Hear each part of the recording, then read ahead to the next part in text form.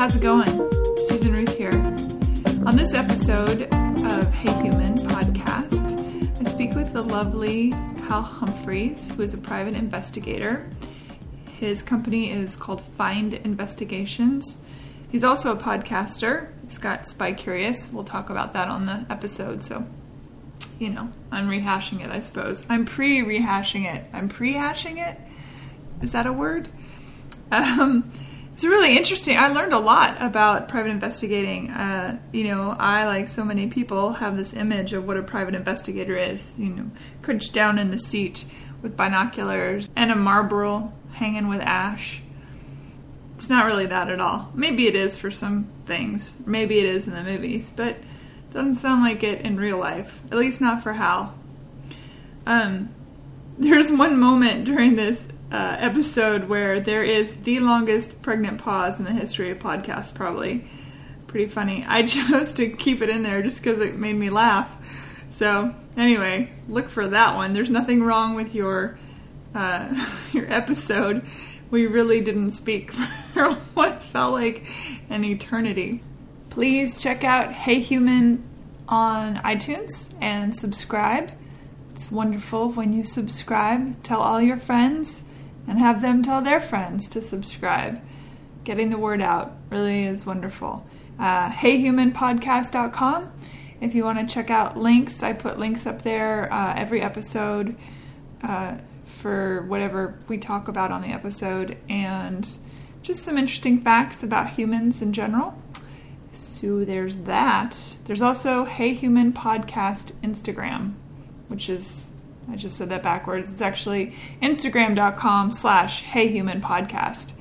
Follow that and get some cool pictures of humans and the inside of my brain. Terrifying, really. But, if you're adventurous, come on.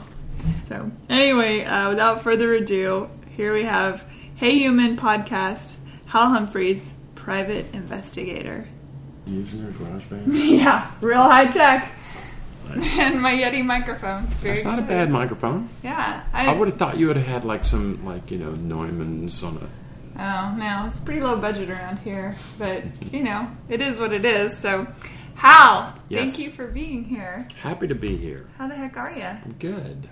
Hal is a private investigator, among a bunch of other things, an incredible writer as well, but I have you here as a private investigator. I need you to find someone.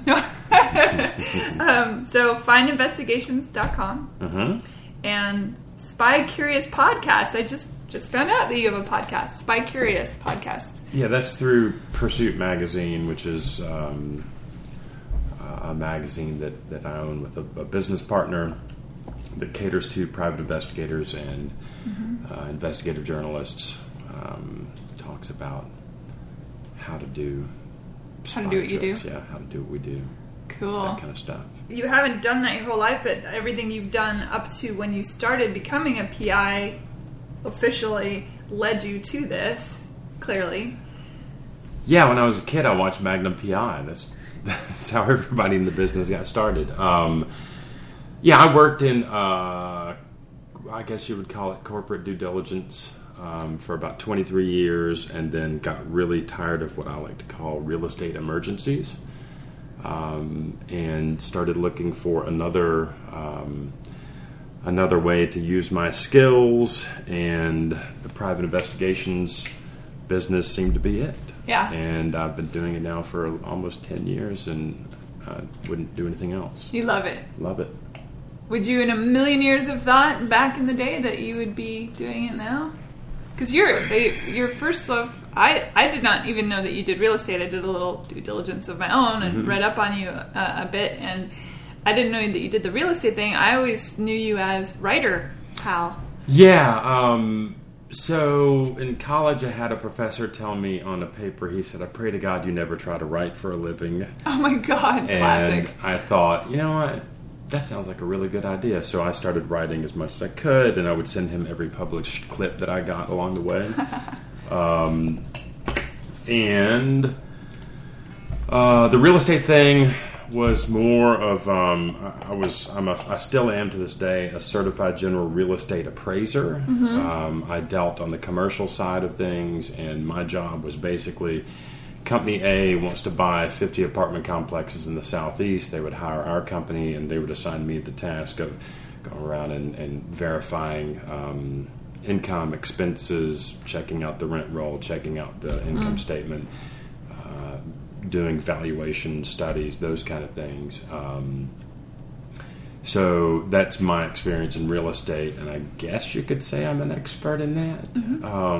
But I really, really, really, really got tired of real estate-based emergencies. What do you mean by that? You've said that twice now. What does that mean? Well, you know, in the real estate business, for your listeners who have ever bought their own home, they know the feeling. There's a closing date. Everything starts to get quicker and quicker and faster the closer you get to that date. And everybody's emotions are up, and it's got to happen on this date. If we don't do it by this date, we're going to lose a point on the mortgage rate. We're going to lose this. We're going to lose that. And at the end of the day, nobody's going to die. Nobody's going to be hurt. Nobody's in jeopardy. If you miss a closing date, you schedule another closing date. And in the commercial world, the numbers are exponentially greater. So you've got a $50 million deal, and somebody's really worried about one basis point on a mortgage rate. It makes a huge difference at that point. But at the end of the day, I didn't want to deal with those kind of emergencies because they don't feel like emergencies to me.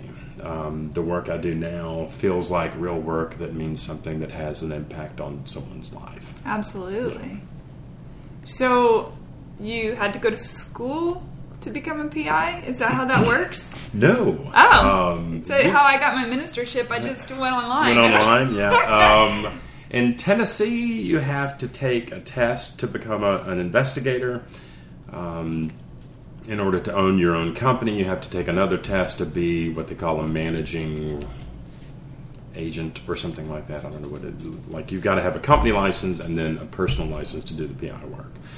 So there are tests involved, there are fees involved, there are applications to fill out. I just had a young lady get her PI license under my company, and I think it took her maybe 2-3 months worth of time to go through the process from stem to stern. Mm-hmm. Mm-hmm. And you did that? Yeah. Yeah, okay, so tell me about that. I'm sorry. I mean, you sort of answered that question about her, but I'm more like... Yeah, I did that. I mean, I went through the process. You went through the process. I was working for a company in Brentwood doing the commercial real estate due diligence things. And I just was really tired of the work. I did not want to go to the office. I actually built an office in my backyard to try and be away from that office environment. Still hated the work. Went through the process of getting my PI license. I think it took me roughly 3 months to get it, from starting the application process to getting through it. And I had no one to help me do it. But is it they ask you background checks? They want to make sure you're not a serial killer or anything like that, or is it just sort of? I mean, you have to do a fingerprint card. Okay. And people watch television and you see these fingerprint scanners and you think that everything is really high tech. In Tennessee today, they allow you to submit fingerprint cards, which is literally a cardboard piece of paper that you roll your fingerprints on. I've been arrested. I know. Yeah. So who hasn't? I don't know. But yeah, you submit your fingerprints. They do an FBI background check on you. Okay. They do a TBI background check on you. You fill out any manner of forms swearing and averring that you're not a criminal, that you are a United States citizen, that you're of legal age, all of those things. What's the legal age of a PI? I think it's 18? I think, but I'm not certain. License to carry. I suppose it's carrying age. I Assuming that know. you have all that stuff. You don't? I have a carry permit. I don't have any guns. Oh, okay. I used to, you don't. but I don't. Why is that? I'm not going to shoot anybody. Okay, well, that's a good reason. Yeah. It's a perfectly good reason. I don't want to shoot anybody. Another perfectly good reason. And somebody asked me the other day, they said, well, what if somebody pulls a gun on you? I'm like, I'm going to run in a serpentine fashion. Smart move. Yeah. Good use of the word serpentine. Yeah. So is it like in the movies and the books where you're crouched down in a McDonald's packaging strewn car and you're, under your brim of your cap, you're... Fedora? You No. got the... No, and I have done surveillance work. I don't do surveillance work anymore. I don't do what I think people in the PI industry call domestic work, which is couples divorcing. Wife hires you to follow husband, or husband hires you to follow the wife to find out if they're cheating on them or whatever. I don't like that work. It doesn't feel good to me. I have done it, and there have been occasions when it made a difference in someone's life. But for the past 5 years, I have been doing primarily criminal defense work. So if someone is accused of a crime by the state, for instance, in Tennessee, you'll have a district attorney. They'll have investigators on staff. You have police who investigate for the district attorney. You have, the crime lab is under the police department usually. They've got a whole bevy of resources that is available to them, Defense attorneys, by and large, have zilch themselves. Yeah, right. So clients can pay, private pay clients, people who are hiring a lawyer on their own, can pay to have an investigator join the team and do some digging on their part in a criminal case. And I work with a lot of attorneys that actually do that. Their clients will say, hey, have your investigator go talk to all of the witnesses and let's see what we can find out. A lot of times in Tennessee, I do a lot of work in Texas. The courts will appoint an attorney, so it will either be a public defender or a court-appointed attorney. Someone's not actually an employee of the public defender's office or a private attorney, but they take appointed cases. And once that happens, that attorney can request the services of an investigator, and the court will assign an investigator to the case. So I do a good bit of that kind of work as well. So how often has the stuff you've dug up for a defense helped to overturn a case against the defendant? Overturned? Or, dismissed, I suppose. I don't know the lingo, really. I don't know that. I had a case in Texas a couple of months ago where I talked to the victim in a domestic assault case, and the victim said to me, I don't know why they're pushing this. I don't want this to go to trial. L3 at Texas Tech Law School. I don't want to be in a trial. I don't have time for it, and I'm not mad at the person anymore. I don't want them to be in any more trouble. And I got them to sign what they call an affidavit of non-prosecution, and the case was dropped shortly thereafter. Usually that's not what happens. Usually for the court to assign an investigator, it'll be a fairly substantial crime, be it robbery, murder, vehicular homicide, something along those lines. And in those cases, there's usually enough evidence that they could take it to trial and let a jury decide it. My work would go towards helping the defense team tell a different story, or finding facts that the police got wrong or that they missed or something like that. So it wouldn't necessarily be getting the case dismissed, but it might mean getting the client acquitted at trial, which is pretty fun. Yeah. Has that happened? Yeah. That's great. Yeah. So as a defense attorney has to just do his job or her job, not to be sexist, under the idea that my defendant, regardless whether I know they're guilty or not, I'm going to try and get them to get a not guilty verdict, right? That's the goal. So if you've been hired by the defense who knows, let's just say John Smith is guilty, he killed somebody, the defense attorney is arguing, no, I didn't kill him, there's not enough proof, whatever, hire Hal to come in and help dispute, help us to use, make the dispute that John Smith didn't kill anyone. Are you required once you've been hired to testify, or can they decide to not call you up there? If you go, oh my God, he's clearly guilty through all my findings, can they go, whoop, we're just kidding, we don't want to talk to you? No, I'm almost never required to testify. Okay. And there are pretty strong reasons why. I work directly with the attorneys. I know I'm usually in the room for discussions about theory of the case, about strategy, and if I were to be put on the stand, that would open up potential questions that nobody wants answered. So I would almost never testify. The only time I can think of as a defense investigator where I would testify is if I interviewed a witness and I make my notes or get an audio of the interview or transcribe it or whatever. If I talk to a witness and they tell me one story and then they get on the stand and they tell a different story, then I can be called as an impeachment witness to say, hey, that's not what they told me on this date at this time. Unless you marry them. Unless I marry them, which I'm not going to do. I've already got a wife. A lovely wife. She's great. Yes. So, no, I usually don't testify. I'm trying to think. There was something else you asked in there involved in that line of thinking. So, so we'll just say Doug Williams has been accused of capital murder, meaning he's committed a murder and he faces the possibility of life without parole or the death penalty. When you say, I know for a fact he's guilty, the law in the United States is you're innocent until found guilty. And beyond a reasonable doubt. Beyond a reasonable doubt, which is a high standard. That's the thing right there. That's a very high standard. In civil cases, it's basically 51% of the evidence is against you, then you can be found guilty. But in criminal cases, it's beyond a reasonable doubt, which is an incredibly high standard to me. By the state. Sure, the state has the burden of proof. Especially juries are pretty manipulatable, really. I mean, in general. Yeah, I mean... Humans are... A trial, at the end of the day, a trial in front of a judge and a jury of 12 is... You can boil it down to a storytelling competition.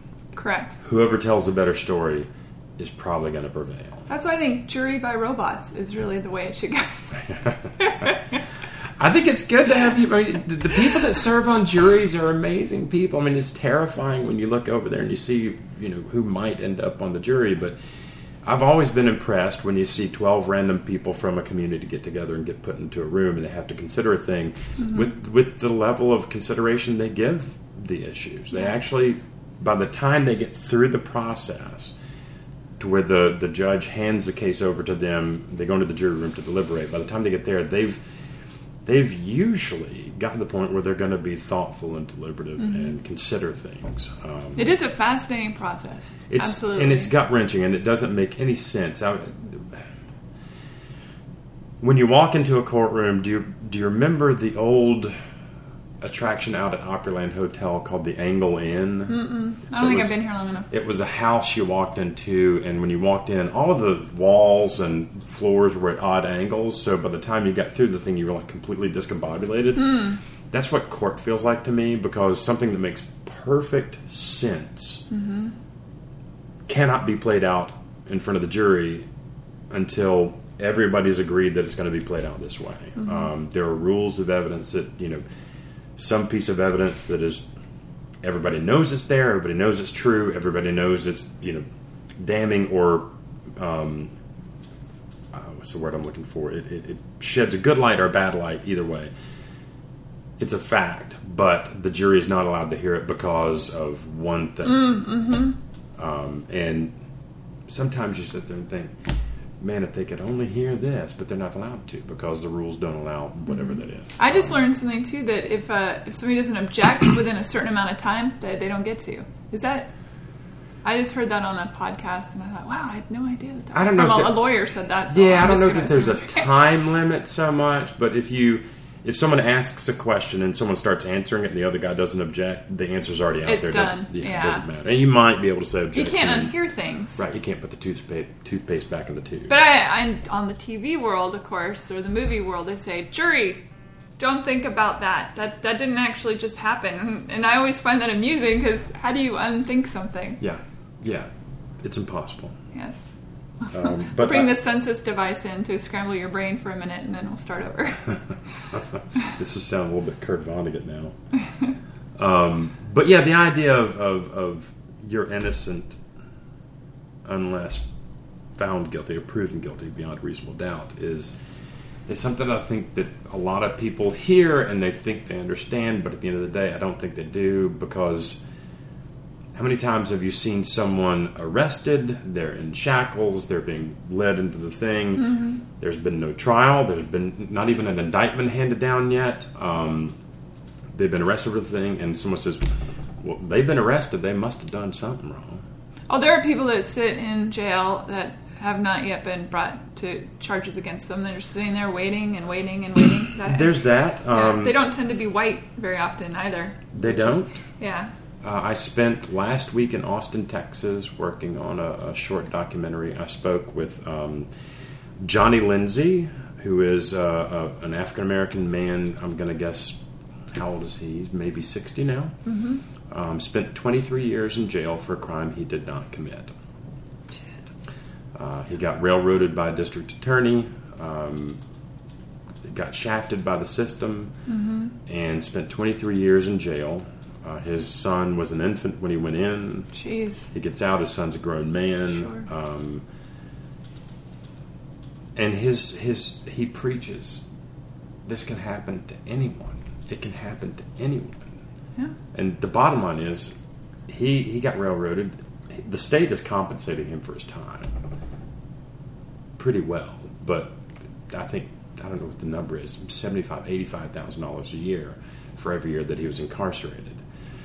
But, I asked him last week, I was like, does the money make up for it? He says, no, I'd rather have my freedom any day. Yeah. You can't buy something like that. You can't fix it. No. We spent some time talking with a fellow by the name of Chris Scott.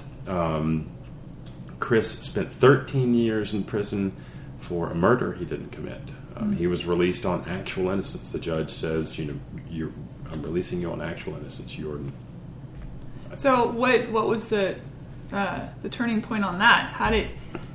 Johnny Lindsay's case was a DNA case, and there was DNA available to be tested. Once the DA got the conviction, they didn't want the DNA tested anymore. It took a long time to get that. It makes me crazy. It was insane. It makes me crazy. Chris Scott was in prison. He was found guilty and put in prison for murder. I think he got a life sentence. The guy who actually did the killing came forward 13, 12 years later and said, I'm the one that did the thing, and they had to verify a bunch of stuff, but turns out he actually did the thing, and they let Chris go. Shit. I always think back to that moment in Star Trek when Spock, goes into the chamber and he's like, "Oh, the needs of the many outweigh the needs of the one," or whatever he says. I'm not quoting it exactly, and I understand that that's the way our justice system just assumes that, a couple guys, couple girls, whatever, are going to get incarcerated that don't deserve to be there. They're going to get shafted, but in general, the system works in general. And I'm like, that's not okay with me. As a human rights issue, like on so many levels, you can't. It makes me crazy. It does. It's like, how can you say that that's okay? You're saying it's okay because it's mostly black people, first of all, as far as I'm concerned. And, that's the other thing you were talking about. The guy comes in and he's in the shackles and he's this. Juries can't unsee that either. And guess what? If you bring a man in shackles in a bright orange jumpsuit, if he never committed the crime, you've already imprinted that conversation onto the brain of the person who's going to make that final decision. And when I say a trial is... Put him in a 3-piece suit, man. Give him a haircut and a shave or something whatever. Something that looks right for who they are. Yeah. When I say it's a storytelling competition, all of that is part of the storytelling. Well, and I call bullshit on the we're all innocent until proven guilty. It's like, really? I don't think that's true. Well, legally speaking, we are. Well, I get the language. Yeah. But doesn't make it. Factually speaking, there's a fellow by the name of Michael Morton, pretty famous case in Texas. Michael Morton was a manager at a grocery store in Georgetown, Texas. He goes to work one morning really early, leaves his wife a note saying something along the lines of, you hurt my feelings last night, whatever. He goes to work. He comes home about 10 o'clock, cops all over his house. His wife's been murdered. Ooh, bad time.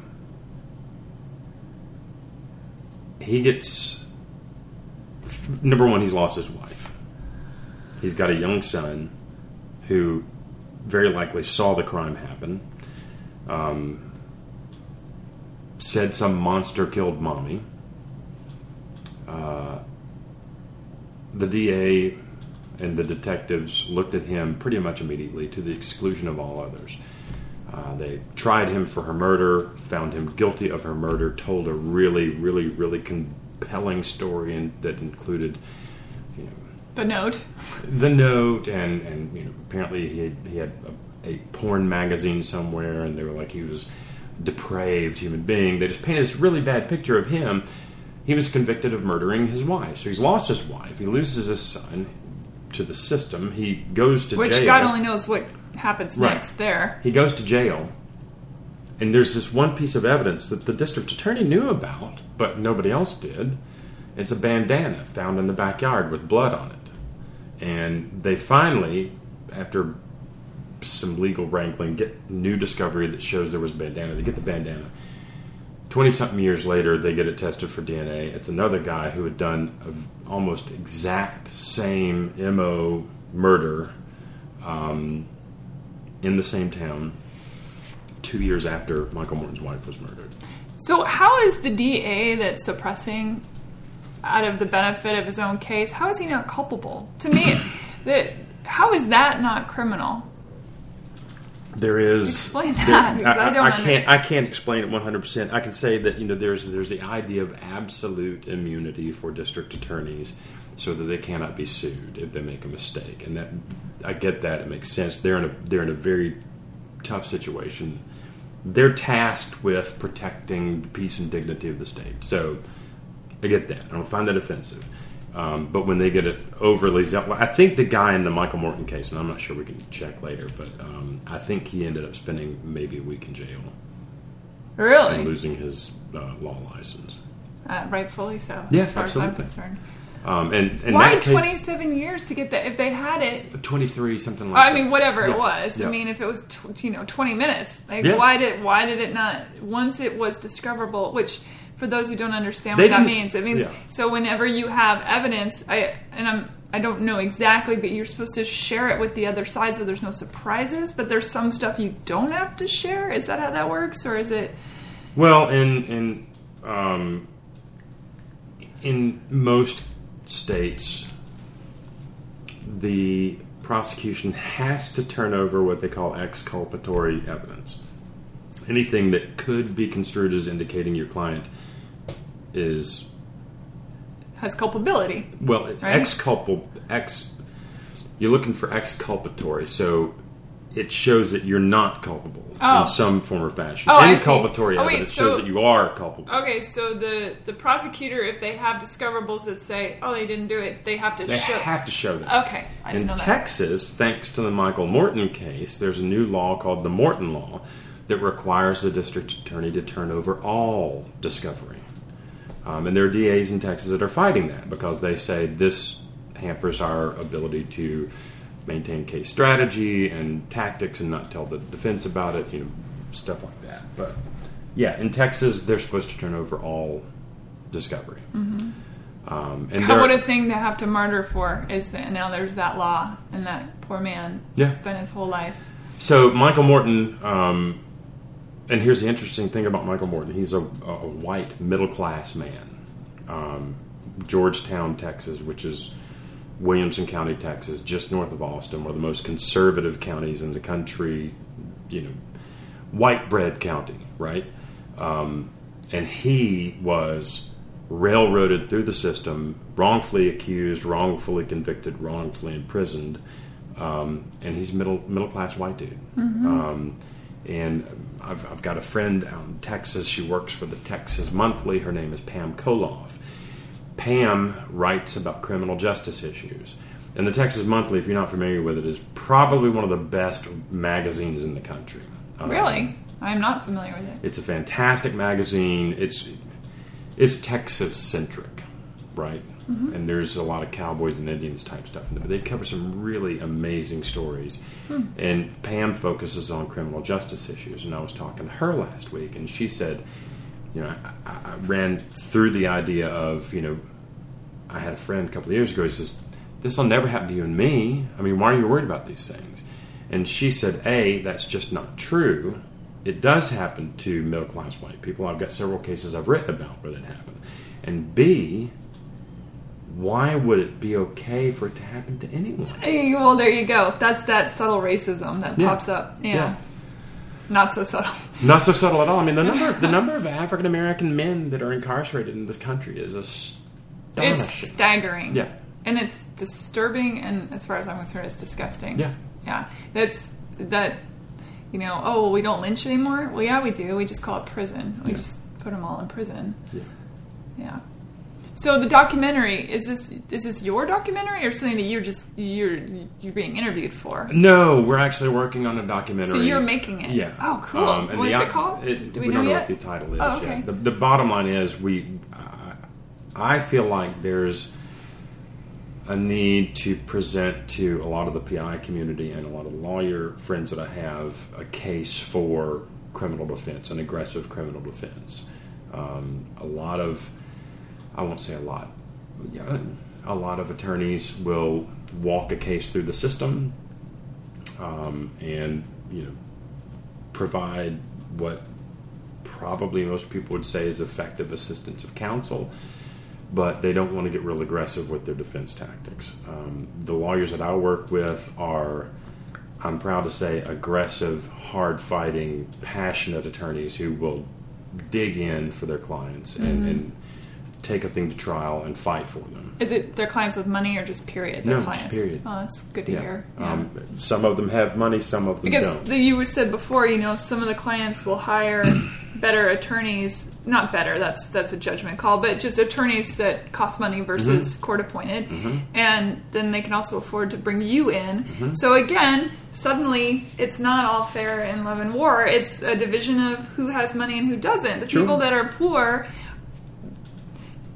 bye-bye, see you later in 30 years or ever. The old joke of you can get all the justice you can afford. I will say this for the lawyers that I work with who are court-appointed lawyers, they are passionate. They give everything they have to their cases. They will fight for their clients, and one of the first things they will do when they get a case that is of a certain caliber, say, aggravated robbery where the person may be facing 30-something years in jail, or murder or attempted murder, one of the first things they'll do is they'll petition the court to assign me to their case so that they can have a better, stronger fighting defense. Chance. Yeah. And I love these guys. Some of them, a lot of them are younger attorneys, but they're passionate, they're smart, they're creative, and they use the resources that are available to them to do the best job they can. Are there lazy lawyers out there? Sure. Are there lazy investigators out there? Sure. Yeah. I've talked to criminal defense investigators who have said things like, "Why do you spend so much time on that? You know they're guilty." And I have a real problem with that. It pisses me off. I'm like, no, did Doug Williams shoot Cesar whoever in the chest with a rifle? Yes. There's no dispute about that. Is it murder? No. Had he not had a good lawyer fighting on his behalf, had he not had a good team digging on his behalf and telling a really good, strong story on his behalf, he probably would have been found guilty of murder. But it wasn't murder. It was self-defense. And it was pretty clear to see. The district attorney really argued hard that it was murder. But, I mean, just because a string of events occurs and your guy pulled the trigger does not mean your guy is guilty of murder. Sure. Especially in Texas. Especially in Texas. Or in Tennessee. I don't know the laws in Tennessee as much for that kind of thing. In Texas, it seems like they're a little bit more like wiggle room. protecting the room. Yeah. They got a more wiggle But, the appointed attorneys that I work with, I respect them. I love them. They're great. They're aggressive, and they fight really hard for their clients. At the same time, the private pay lawyers that I work with, like you said, charge a lot of money. They're passionate, and they work hard, and they do the thing. And I think it's really important to remember, yes, it's wrong to it's wrong to deprive an indigent person that cannot pay of good representation. At the same time, it doesn't mean that someone that can pay doesn't deserve good representation. I agree. As well. It's the previous, not the latter, that I'm concerned about. Sure, but I've got a very dear friend who is an investigator, and we were working on a case together at one point. She's a Texas girl. She's super smart, really good investigator. She's used to working indigent cases where the clients cannot pay, and she is passionate about that work. This was a private pay case. The family had money. They were paying the investigators and paying them well. And she had real heartburn about doing the work because she was being paid so well. And I don't have that kind of heartburn. I mean, I have a house note to pay. Yeah. I've got a life that I'm trying to live and build and trying to save up some money. And if I have a chance to make a little bit of money, I'm going to try and do it. Sure. Well, you're doing your job. Yeah. There's nothing wrong with being paid for your job and your skill set, which, like Liam Neeson, I'm sure you have a particular set of skills. I do have a particular set of skills. Do you get to play, just sort of off in fun land a minute, do you have some pretty fun little gadgets, or is that more I don't. Because that's more the surveillance-y stuff, though. Yeah, and even those guys, the best gadget in the surveillance world right now, and I've talked to probably 50 guys in the past 6 months that do a lot of surveillance work. Their number one go-to gadget, where they get most of their video evidence. The phone. iPhone. Yeah, man. Is that not peeked in on everything at this point? I mean, it's always on anyway. You can, if you're doing surveillance at a bar and someone's down the bar, you can pretend to be having a phone call while you're videotaping them doing whatever they're not supposed to be doing. But that's not illegal? No, totally not. Because they're in a public place. Yeah. But recording their talking? Audio you can't record. So video is okay, but not audio. I mean, that's kind of like prostitution's illegal, but porn is not. Yeah. That makes no sense to me, but that's okay. Yeah. And I would argue that maybe neither one should be illegal. I make that same argument, okay. Yeah. I'm with you on that. There's some weird laws about Girl gotta make a living. No, I'm just kidding. This purple leather ain't gonna pay for itself. There's some strange laws about recording and videotaping. Tennessee is what is known as a one-party consent state. If I'm a party to the conversation, I can record that conversation. Fascinating. I don't have to tell you about it. I don't have to let you know. And there's an advantage to that sometimes. If I'm interviewing a witness, I can have a little recorder in my pocket. They never see it. It doesn't change the dynamic. I don't even notice that it's there anymore. So I started when I go in, make my notes, go into the house, have the interview. At the end of the day, what I end up with is a transcription of the interview that's word for word. It says, how, question, whoever their name is, answer. Mm-hmm. And I can then go to my attorney, give him the audio if he heard that and heard the audio. And they know everything that I've talked to the person about. Mm-hmm. And if I did not ask a question they want me to explore, they can give me notes, say, hey, go back and talk to them about this, ask them about this again. Sure. A lot of investigators, I've heard from some lawyers, will go interview a witness with a notepad and come back with like a half paragraph, summary of their talk. Yeah. Which I feel like that shouldn't be as useful, because then you're going through the paradigm of whoever's writing it down. You're not getting the it's interpreted. Yeah, absolutely. It's literally impossible to have the other person's perspective. Yep. Yeah. Yep. But so, I guess and Texas, I ruled the world. Texas is the same way. It's one-party consent.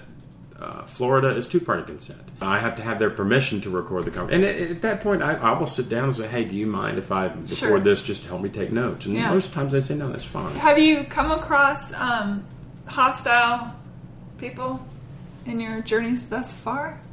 Yeah, I had a case a couple of years ago that involved some pretty bad dudes, and I went to talk to these pretty bad dudes in their kind of world, which was a trailer park world with pit bulls and chains, and it was rough, and I was terrified. Turned out they were super nice. We got along great. The dogs were sweet. Ended up spending several hours sitting at a picnic table between two single-wide 40-year-old trailers with rebel flags and swastikas hanging around, talking about something. That was here? No, it was elsewhere. And then same case, different witness, is a former church counselor, and she knew the defendant back in his younger days, and I wanted to talk to her to find out kind of what his life was like, that kind of business. And she lived very near my hometown, so I felt really comfortable going to her house because she's going to be a little old lady living north of my hometown. These are my people, right? So I knock on the door, and her husband comes to the door in cut-off shorts and a .45 caliber. That's it. And he said, "Can I help you?" I said, "I'm looking for Miss So-and-so." He said, "She's not here." I said, "Well, I'm Hal Humphreys. I'm an investigator." And he points a gun to my face and says, "I don't give a fuck who you are. Get off my property." Whoa. And I, hands up, backed out of the garage. "Yes, sir. No problem. Not a problem." Got in my car, turned the car on, and apparently said, "Well, that didn't go very well." Jeez. How terrifying. My heart rate went up. I would imagine. Fast. Yeah. And it was that point that I decided that was the first step in the process of me deciding I never wanted to carry a handgun. If I had one in that situation, it might have escalated quickly. Yeah, and there's no need for it. Yeah. I mean, all I had to do was get off his property. Yeah. Did you end up getting the interview? No. I mean, if someone doesn't want to talk to me, they don't have to. I speak about interview skills and interview techniques a lot, and one of the things I say is, I've got charm and good looks, and I'm batting 500. What happens if the witness or the person that you go to interview, though, is instrumental, and it's instrumental? Is there any kind of law that says, "Sorry, Charlie, you have to talk"? If someone Unless you're married refuses to talk to me, example, in Texas, small town, victim's relative. I wanted to talk to the victim's relative to get their side of the story. Knocked on the door. She opens the door. She looks at me. I'm not an unrecognizable guy. I've had this beard for quite some time, and it's usually a little bit longer than it is right now. But anyway, she looks at me. She looks me up and down, and she says, "I've been told not to talk to you." And I said, "Well, that's your prerogative. I'm an investigator. It would be very helpful for me to hear your side of the story. I'm a fact investigator. I don't really care what happened. I just need to know." And she said, "Well, the district attorney told me not to talk to you, so I can't talk to you." At that point, since I am recording the interview, or the lack of interview, the lawyer could take that to the judge and say, "I want this person subpoenaed." And because what do they call it? Bullying? Is that some sort of a bullying by the part of the prosecutor? I know there's probably a legal word for it. There is, I'm sure. Intimidation or something? Yeah. In a weird way? Yeah. I don't know. Number one, I'm not certain the DA told him not to talk to me. It may have been victim impact staff or something like that. I don't know. Sure. He said the DA told me not to talk to you.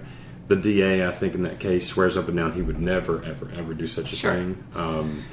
And there is a good chance the victim impact people are the actual ones who said it to him, but they oddly enough, office right next door to the district attorney's office. Explain what a victim impact team. So there's in most jurisdictions there will be a victim. I think it's called victim impact. Just a staff of people that can help victims during the trial and during the investigation to.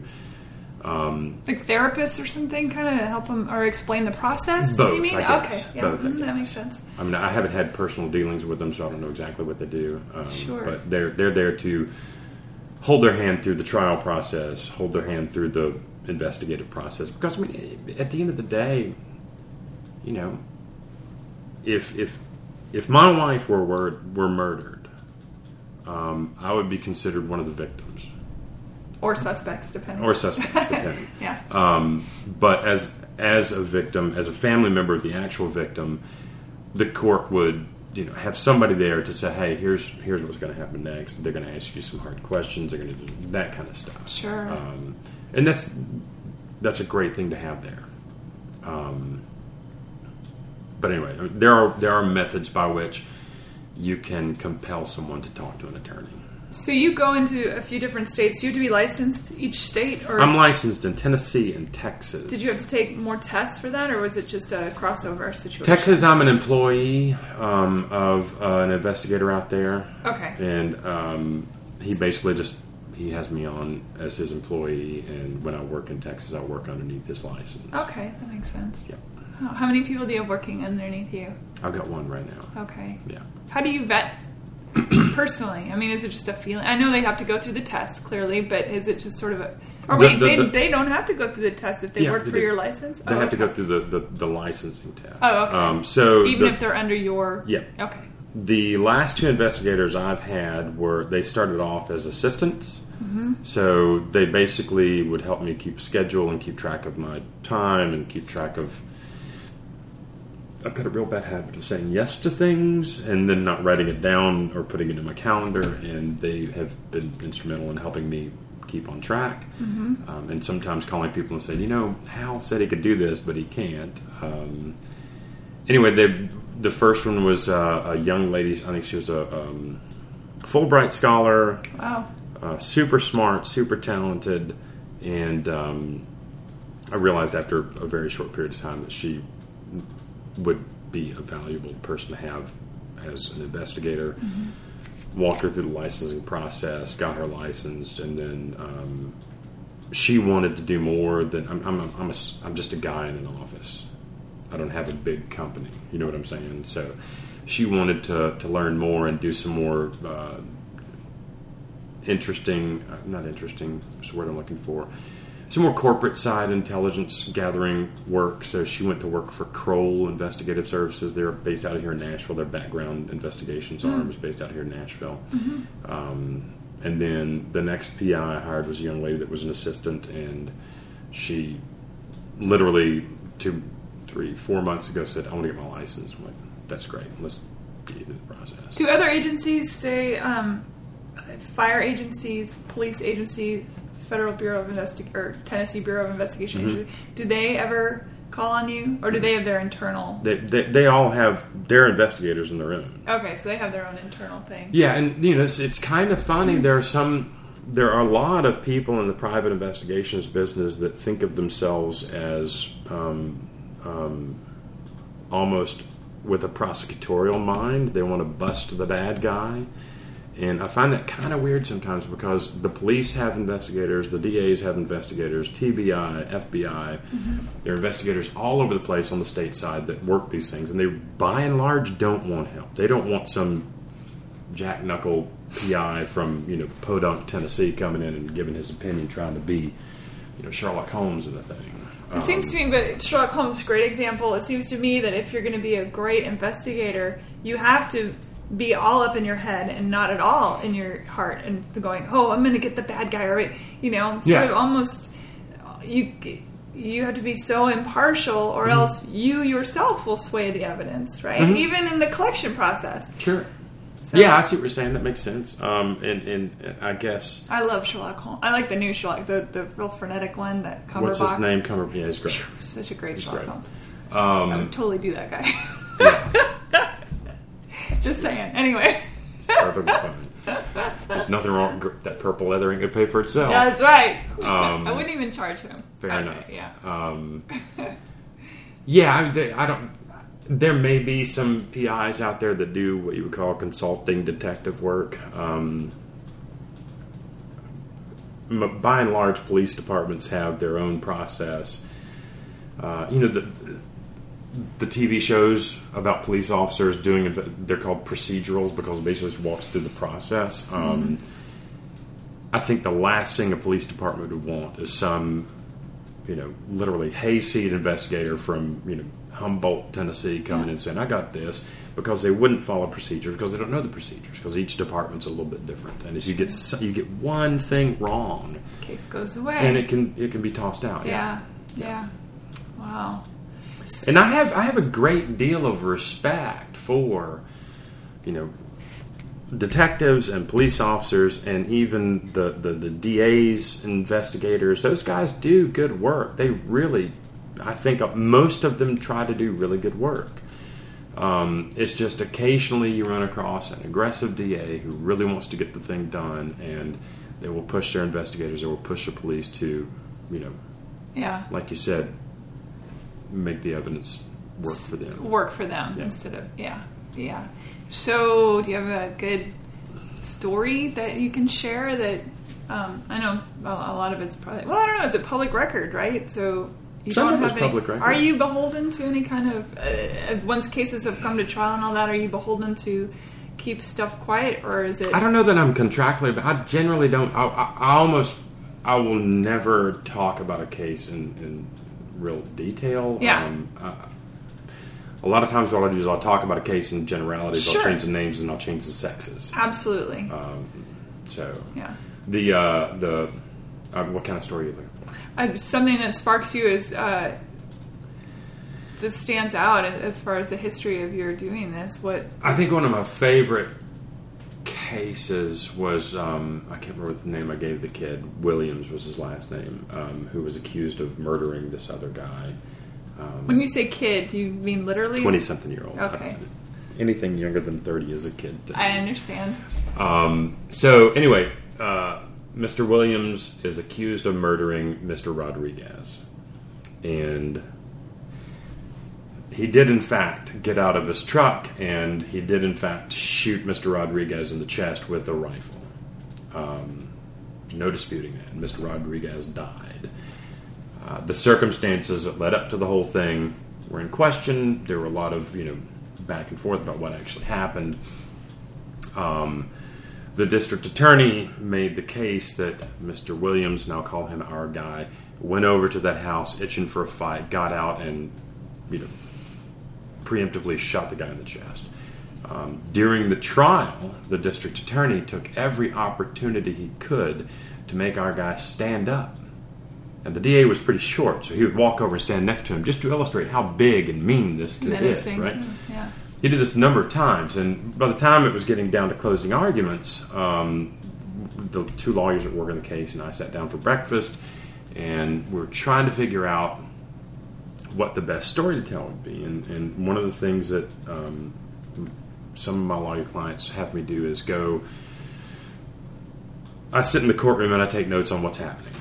And because they're dealing with tactical things during the trial, during the day, and they can't necessarily see the strategic picture all the time. So my job is to sit there and kind of take notes on what it looks like the DA is doing, where he's going with these things, and they're dealing with the objection, those kind of things. Mm-hmm.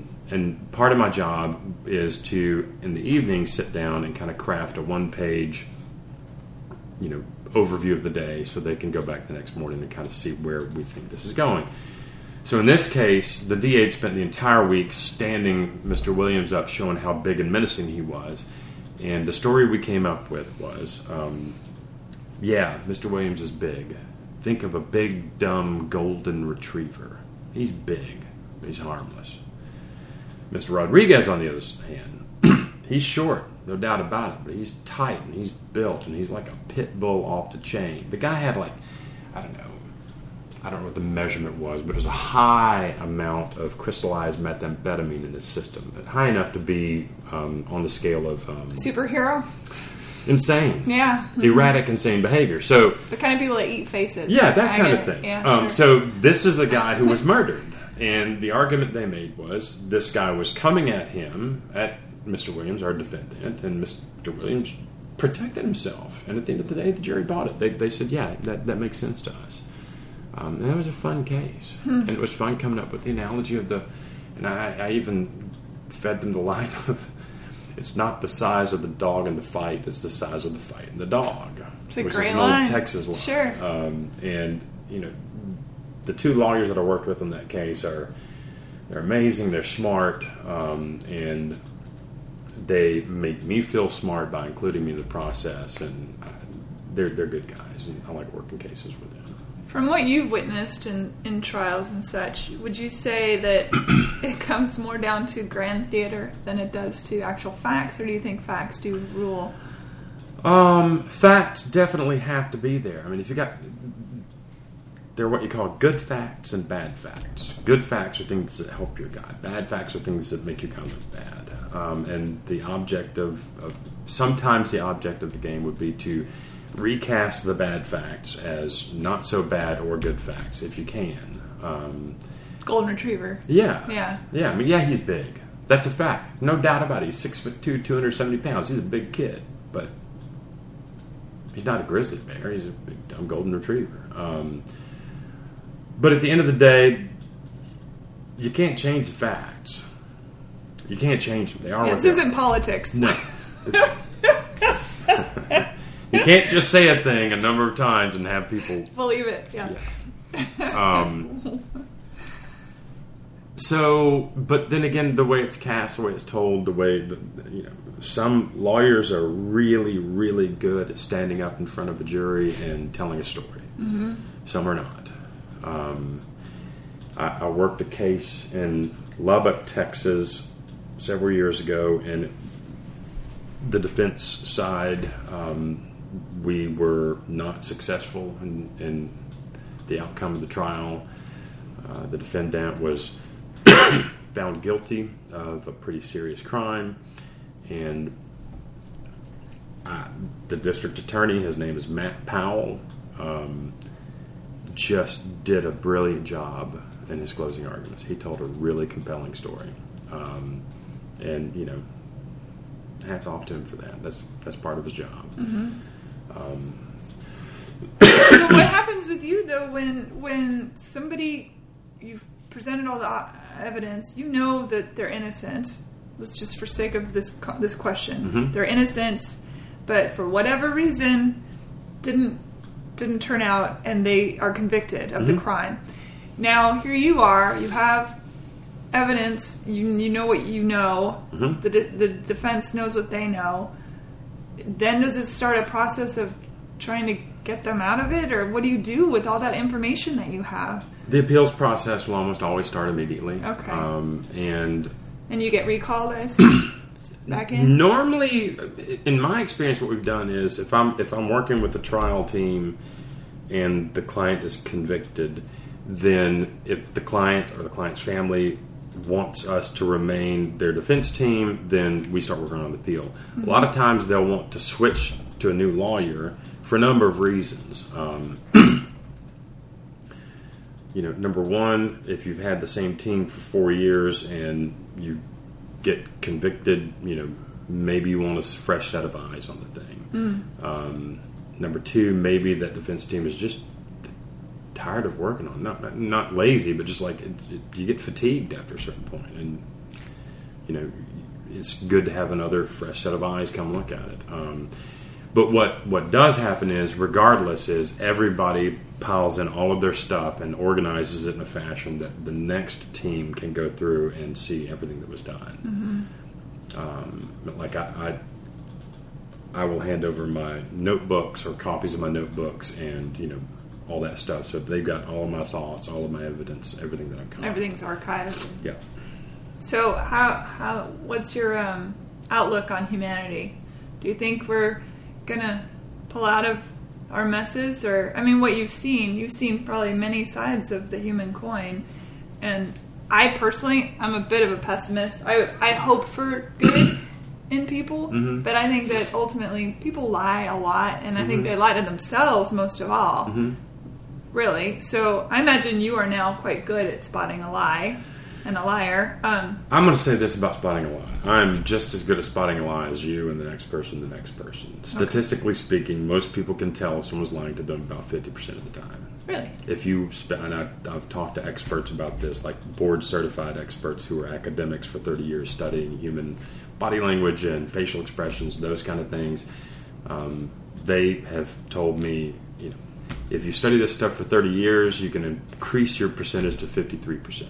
Fascinating. From 50. Wow. So it's difficult. I just assume people are telling me the truth. I really do. There's no reason for people to lie to me. I don't care what. I think that makes a difference. I think if you come at it without any kind of judgment, that people tend to be their most and here's the thing, truest self. I think the thing I've learned the most over the past 10 years or so is I've pretty well gotten rid of my judgmental side. I still have moments like any other human being, but Sure. There's always a reason why somebody did whatever it is they did. Right. There's always a reason. And for them, it may be justified, whether or not it makes sense to you. Yeah. I mean, I had a conversation with a lawyer on the last surveillance case I worked, and said her client really wants peace of mind, and I'm like, I'm sorry, what you're asking me to find is no way going to bring them peace of mind. Number one. Number two, I don't care who's fucking whom. I just don't care. Yeah. It matters not to me. And I'm not sure that the state of Tennessee really cares. It's a no-fault divorce state. I mean, you get divorced for any reason you want to. Right. It's not California, people. Yeah, so, I mean, I don't know.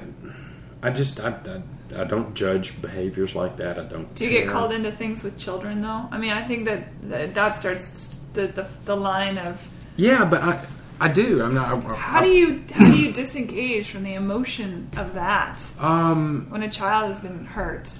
I mean... Again, there's always more than one side to the story. There's always a reason why whatever happened. I have worked child molestation cases. That's got to be so hard. On the team, representing the guy who's accused of the crime, and sometimes it looks really, really, really bad. And there's witness testimony, and there's witness testimony, and there's physical evidence, and you look at it, you're like, oh my God, this is horrible. And at the end of the day, it was a false outcry. It didn't happen. The kid made it up. Sure. And I mean, I know that does happen. It happens, I wouldn't say quite frequently, but I think it happens enough to be worthy of always going to the evidence. Yeah. Always, so there's this idea of direct evidence and circumstantial evidence. All physical evidence is basically circumstantial. Really? Blood drops on the floor, that's circumstantial. I mean, I could have walked through the room and dropped the blood on the floor. I guess that makes sense, yeah. Totally direct evidence is eyewitness testimony. But even that is fallible. Yes, that's the thing. That's the point I'm getting to is eyewitness testimony is one of the weakest forms of evidence. I'm sitting in the backyard with a lawyer and a defendant. And the lawyer is 6'2", GQ lawyer, really good-looking guy.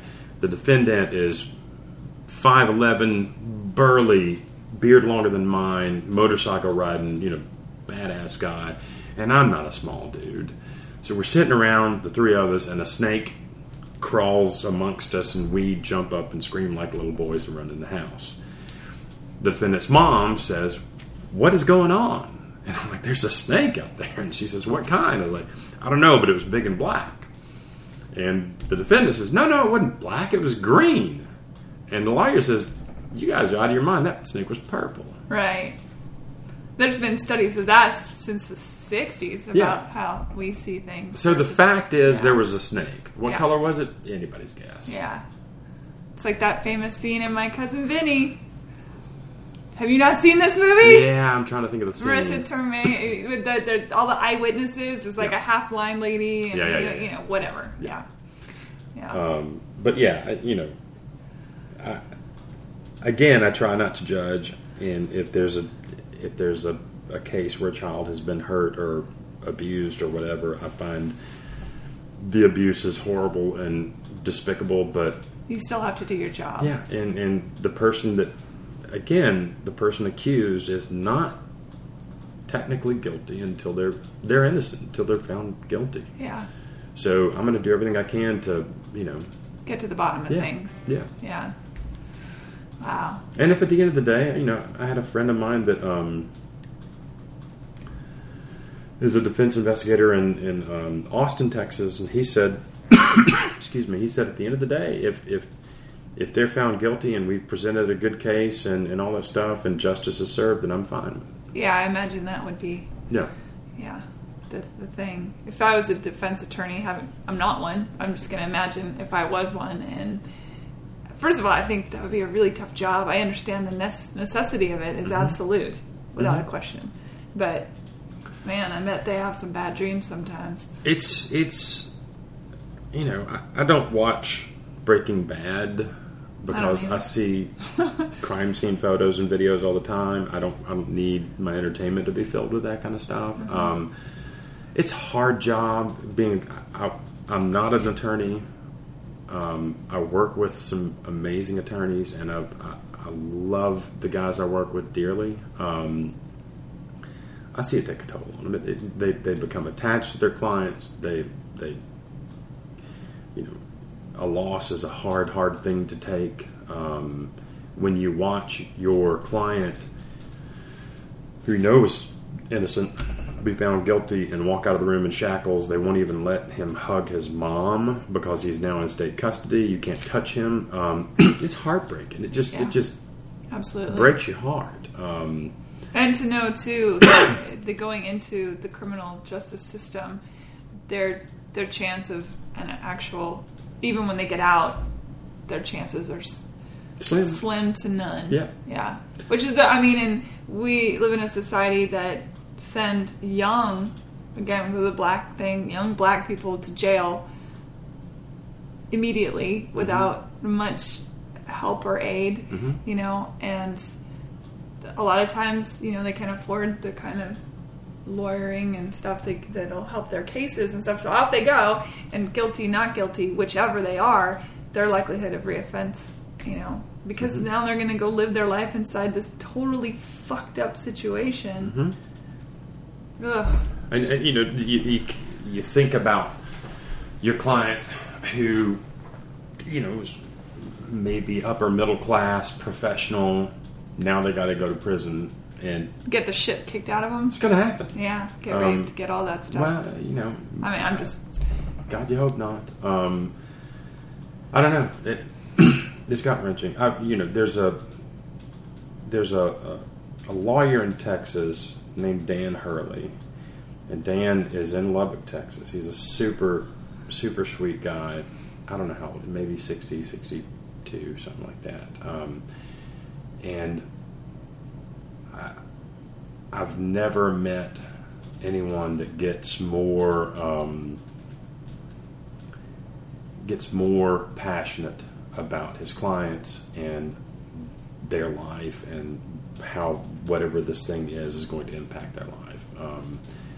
I know he loses sleep over it. I know he wakes up early and works late into the night. Has been doing so for 30-something years. He's got a young lawyer that he just hired. This guy's name is Frank Sellers. I think Frank just turned 30. Frank is one of the smartest people I've ever met in my life. I've spent a lot of time with him. He's super, super smart. But, at the end of the day, he's passionate. And he's compassionate. And he's... Yeah, thank God. But I watch it take a toll on them. I watch it take a toll on all of us if our client is found guilty. Heartbreak doesn't even come close to getting it. Yeah. Man, I could talk to you about this stuff for hours, but I appreciate your time, and we can sign off, but thank you so much, Hal Humphreys. Awesome. I can't wait to watch the documentary. I'm a huge fan of documentaries. Well, it's going to be a very short documentary. How short? Like 10 minutes? What? Maybe 10 or 15 minutes. Oh, wow. A short film. It'll be in and out real quick. Okay. Oh, the jokes. Yeah, right. Thank you so much. Yeah, thank you. Have a wonderful afternoon. I will. I'm going to grab some more water. Yeah, please do. Okay, great.